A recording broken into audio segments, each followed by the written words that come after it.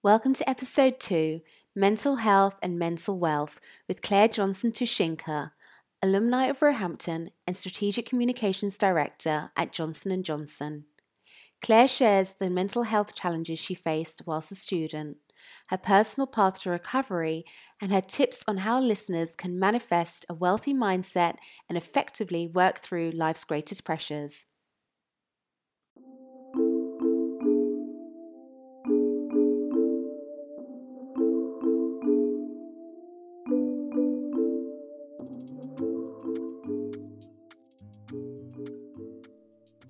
Welcome to another episode of the Roehampton podcast. Today I'm joined by a very special guest speaker. Claire Johnson-Tusińska is the Strategic Communications Director for Johnson & Johnson Medical Devices and will be talking to us today about the relationship between mental health and mental wealth.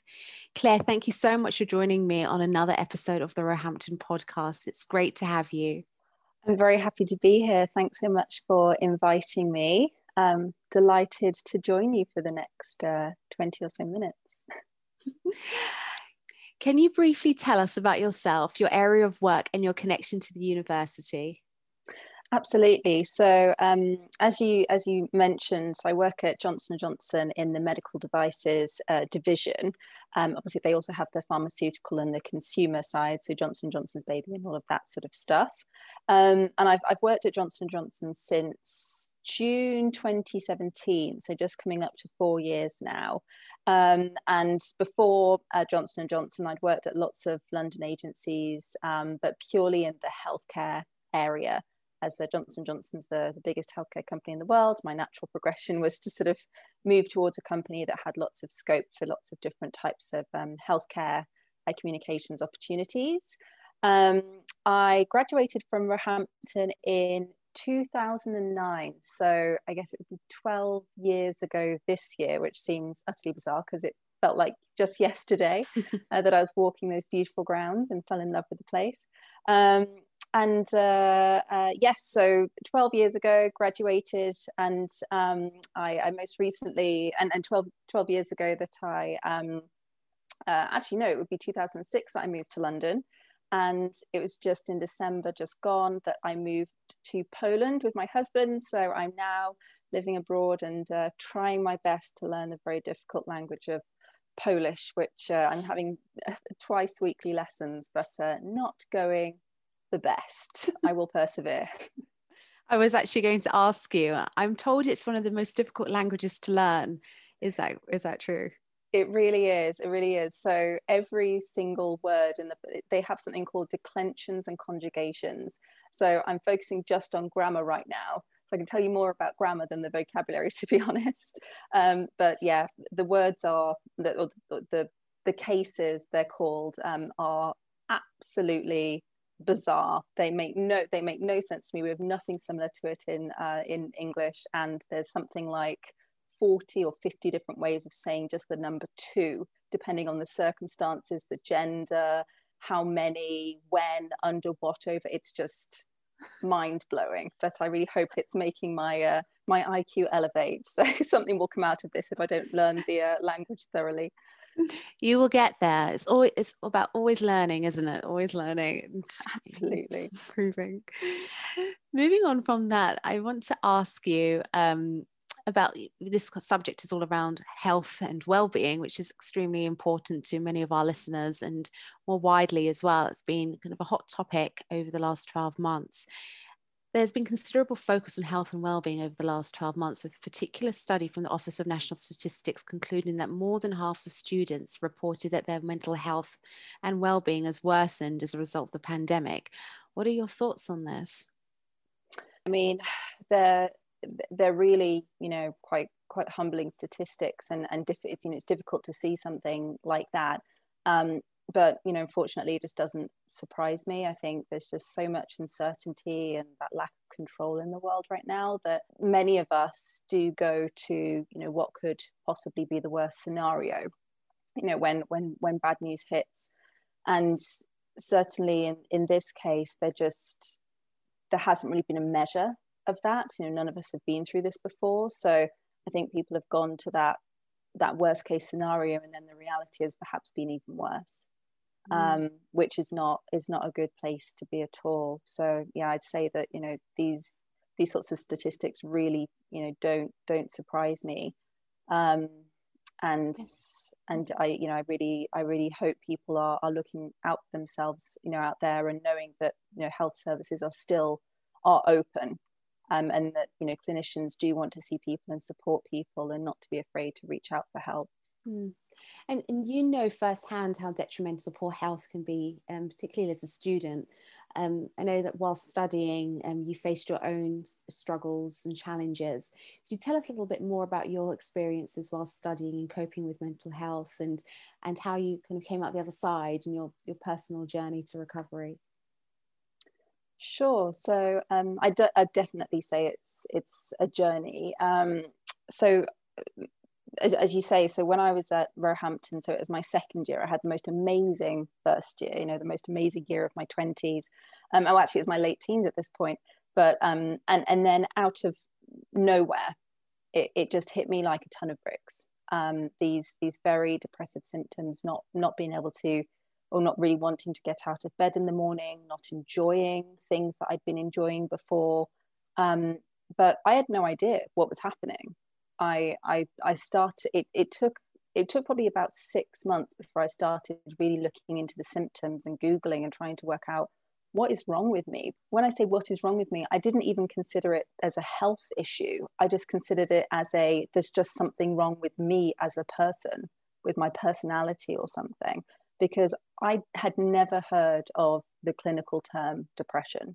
I didn't know it existed. And it wasn't until I started reading, you know, statistics like that it's the leading cause of disease burden for women between the ages of 15 and mid 40s. You know, these sorts of things suddenly made me feel like, oh my God, it's not just there's something wrong with me and I'm weird and I can't enjoy anything and I'm a drag on everyone around me. It's actually just something that's happening with my health. And that actually was probably the first step moving out of depression. And I turned, and I remember it really vividly. For me, I had to create structure in my life because I felt very out of control. I needed to find my joy. And at the time, I would take myself out on a date. So I'd wait for the weekend after all my lectures had happened. I'd take myself out. I'd get on the bus to South Ken because there was a direct bus route. I'm not sure if there still is. And yeah, I'd go to the museums and I'd buy myself a small treat, whether it was, you know, my favorite chocolate bar or something. But I'd just take myself out and I'd really stop and smell the flowers and stop getting into that spiral of feeling sort of sad about everything.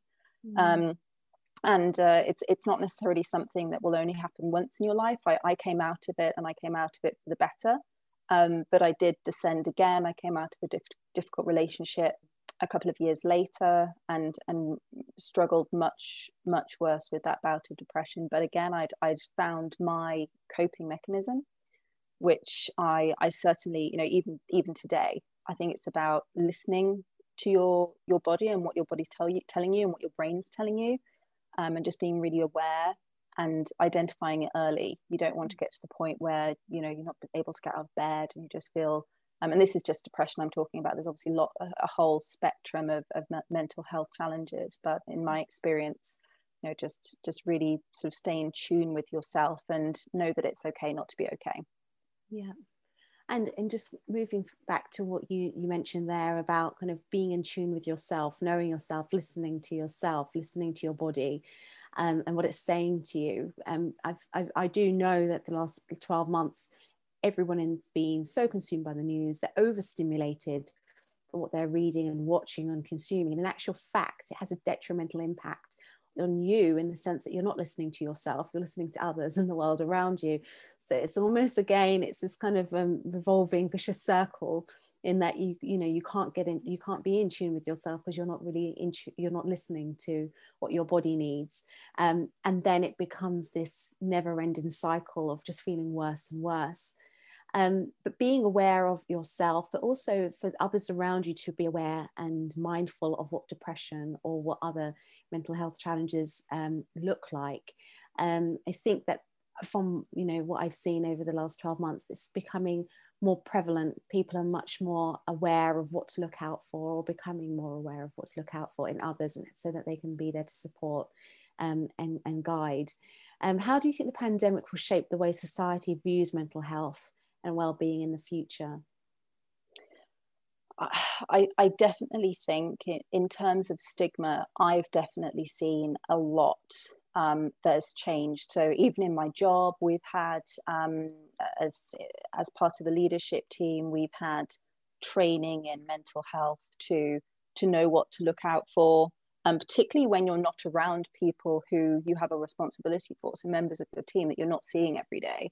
It's going to be a lot more difficult potentially to be able to identify those types of symptoms, or just checking in with people. I think working remotely is an interesting one. So I've worked remotely with Johnson-Johnson since I joined, and I didn't know I was going to be working remotely. The office location changed and was far too far for me to commute. This was nearly 4 years ago. So I sort of had to learn how to work remotely. But one thing that I remember in my first 6 months, definitely with getting to know people and things like that, was that I felt everyone just talked about how busy they were. We tend to, you know, talk about what the challenges are, or how's your week going? Oh, it's going okay, but ... And I didn't want to bother anyone with anything that was happening with me. I felt, you know, I didn't want to ask questions. I didn't want to make the burden harder on people. And that's not, you know, I wasn't experiencing depression or anything at that point, but I think about people who do have mental health challenges in this situation, who again might be, you know, worried to reach out, or where their symptoms won't be identified. So I hope that those channels and pathways are being opened. I'm seeing a lot about, you know, virtual counselling and things like that, which I think is great. There's huge accelerations in so many areas. And mental health is definitely something I'm seeing, messaging wise. Certainly in my company, again, I'm trying not to read news, because I find that it really helps me. So I don't know what's necessarily happening in the wider world, but in my company, mental health and conditions such as depression, it's no longer talked about as something someone else is having. It's actually positioned as something that any of it having right now and experiencing, or other symptoms like anxiety, or other conditions. So I think that's definitely something that I've seen myself coming out of the pandemic. Yes, and I would agree with you. A lot of the messaging that I've been reading is very much is almost an extension of, we're all in this together. It could be happening to anybody. It could be happening to you yourself without knowing it. And then it goes back to what we said about being in tune with yourself, and not being influenced by external factors, and knowing whether you're experiencing something which you may need some help and support with. So I think that's brilliant that particularly your company and others are really taking a much more proactive stance on this, and helping support employees get through difficult times. A term that I've also seen frequently used is mental wealth, the idea of creating an abundant and resilient mind. So I think it's kind of centered around whether it's increasing kind of knowledge or expertise or learning, but to effectively work through daily pressures and find those coping mechanisms seems to be kind of up in this idea of having great mental wealth and thinking more positively. Are there any kind of recent phrases or terms you've heard that you think really bring to life the varying aspects of mental health, and where should listeners visit to learn more about them? So, I mean, one word which I think I've heard a lot this year, and which definitely is linked to mental health, is resilience. Because I think resilience is seen, I certainly used to think there's people who are resilient, and it's just water off a duck's back, and then there's those who aren't. But I think it actually is a skill to be able to learn that resilience. And I think there's lots of different techniques that you can adopt to become resilient. So almost an expectation, or rather than, and I certainly know that I'm like this, rather than sort of living in a state of like, everything's great, everything's fine, isn't everything wonderful? And then something bad hits, and the whole world's falling apart, and you can't see all the great stuff that you had before. I think it's training yourself, no matter what your circumstances, to adopt. I describe them as skills, because they're not abilities. We're not born with them. They're skills that we have to learn, of how to be resilient. And that is, it can be things like, mindfulness. It can be considering your routine in the morning, and like I said, not reading the news and putting yourself in a bad mindset before you've even got out of bed in the morning. So I think resilience, and I there's lots of people who have issued books and great things about resilience. A webinar that I recently attended, that my company put on, was by Anna Grady, so Grady, and she has a book called Mind Over Moment, and it's all about resilience and strengthening your ability to operate no matter what's going on around you. So I think that's a great resource or place where people could go to find out more about resilience. I know I've been a victim of being stuck in that negative headspace, and as you mentioned, like not being able to see the positive around you. You're just kind of in that moment, and that's such a brilliant term that she's coined there, kind of that mind over the moment, because you're so engrossed and consumed and sucked into what's going on in the now that you forget that it's just purely it's a snapshot of the rest of your life. It's not everything. So I definitely will be tapping into that and finding out a little bit more about what Anna has to say. Why do you think it's important for more people to be proactively researching the effects of mental health and its impact on others? It's a great question. I think, it's important for us to know what to look out for in ourselves in terms of symptoms. Like I said, when I had my first episode of depression, I didn't know what it was. And I think that almost made it worse. This was sort of happening to me, and then I just felt like I was a terrible person, just a rubbish type of person with a rubbish personality, rather than actually just experiencing a health condition. Something that happened to me around that time as well was that my extremely close, and what before that I'd considered a strong group of friends, completely pulled away. They didn't want to be around me. They would, in our house share, I ended up just spending the majority of time in my room on my own, because they'd tell people who even came around and visited that I wasn't in, which I got told later on. It was a really difficult time. And I think I don't, at this time, many years later, or over a decade later, I don't necessarily blame them, because they didn't know. I didn't know either. They thought I just changed overnight, and didn't, I was just dragging them all down. But I think nowadays there's no excuse for that sort of behavior. I think, there's enough information out there and resources available to be able to understand and have empathy with what other people are going through. So yeah, that's, as a personal experience, and also, for you to be looking and keeping an eye on your own health. I think it's important for people to be researching mental health. We hope you're enjoying this episode, and join us next week as we continue the discussion on employability. We'll have a full rundown of the benefits work placements, internships and volunteering bring, whilst also talking through where to position work experience on your CV so it clearly reflects how you can add value to a future employer. Again, Claire, this is just invaluable. Everything you've said so far. I just know the listeners are going to want to hear from you again in a future episode, so hopefully you can join me once more. You've got so much to say, and it's just been fantastic listening to you. And my pleasure. On a more positive note, you have proven that mental health doesn't hold you back from a successful career. How have your daily practices and your own research had a positive impact on your work life and contributed to your successful career? Oh, well, thank you for describing it as a successful career. If I was speaking or talking to myself at 21 when I just graduated into a different pandemic and a different recession, I would be surprised that I've been able to have elements of success in my career.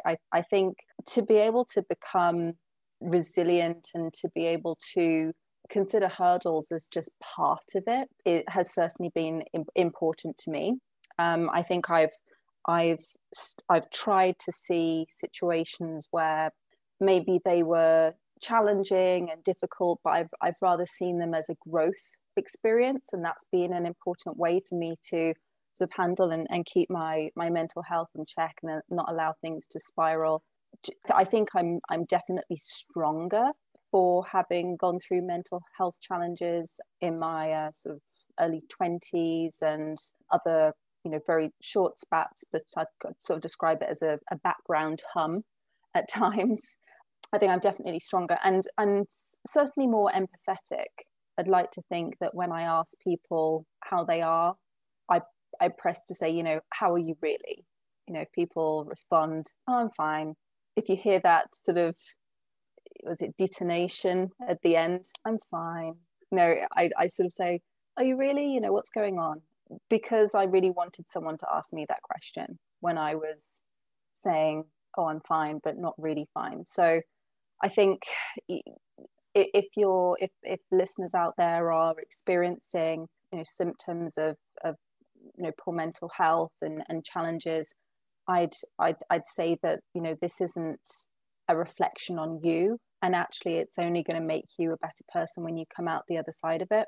Because it certainly has made me another person. I'm very happy to talk about my personal experiences because they made me who I am, and mean that I'm able to I think handle things and challenges a lot better. I actually have probably had the the pandemic has felt not as bad as I thought it would, because I've been able to use the tools that are important to me. If I couldn't go out and do the enjoyable things that I know make me feel better, I found different ways of doing it. So I loved going to musicals and musical performances. I haven't been able to do that, so I've been watching them on YouTube instead and giving a donation. Or talking with my brother also loved musicals, or talking about musicals we've been to in the past, because we used to go every year for his birthday to a different musical. So I think as far as my career, it's definitely made me more resilient to the challenges. I accept them as part of it, and I'm going to grow, and that there's different ways to be able to find your joy. And I recommend people to just take a moment and think, what did I used to enjoy, even before I went to university or anything? When I was a kid, what was it that really made me feel at ease, and find a way of doing that or engaging in that. I love that. Just finding what makes you happy. And again, I really love the notion of the fact that this doesn't define you. This moment doesn't define you. You're still you. As long as you know who that is and what you enjoy and how to maximize those moments, then you can always find your joy. And I think that you definitely found that. It comes across in all that you've said and all that you've achieved to date is amazing. And I wanted to conclude and kind of close with providing our listeners with some support. So I know that we have a number of international students that will be listening in that have been away from their family for over 12 months. They've not been able to travel. I also know that there's been some recent graduates and even alumni that have started new roles, and they're working from home and they're struggling with how to remain productive. So what would be your tips and advice for those confined to where they live?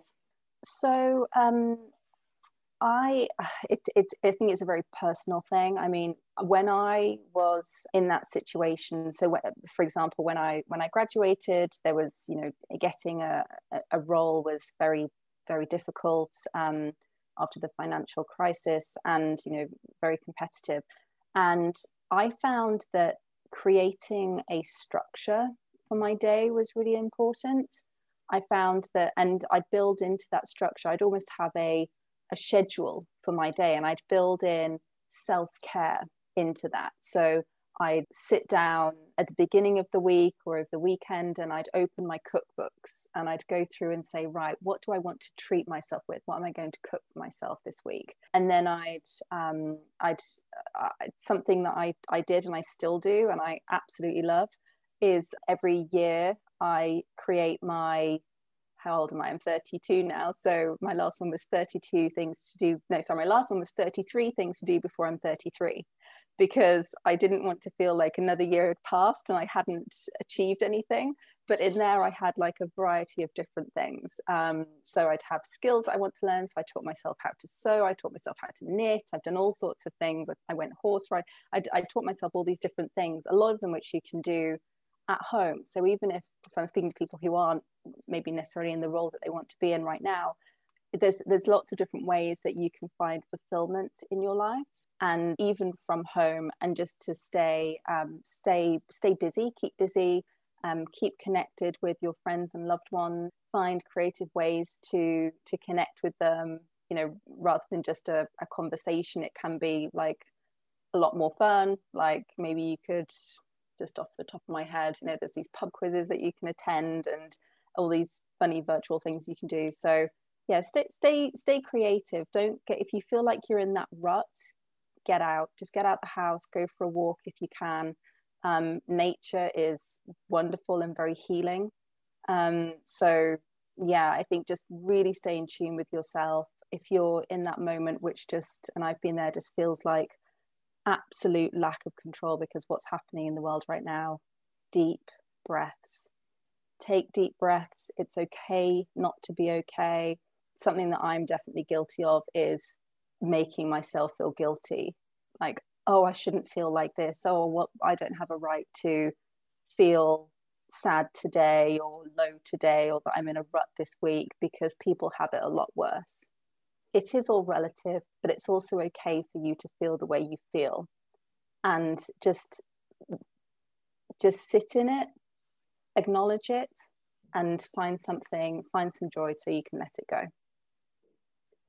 Claire, thank you so much. It has been incredible to meet you. I say that in the virtual sense, unfortunately. It's been an incredible honour to have you on the episode today, talking to me about your personal experiences and sharing that with our listeners. I'm sure many would have, been so happy to hear from someone else that have experienced similar challenges, and to know that there is light at the end of the tunnel. So again, I just want to say a huge thank you for joining me, and hopefully I can invite you back on to one of our future podcasts. It's been an absolute pleasure. Thanks so much for having me.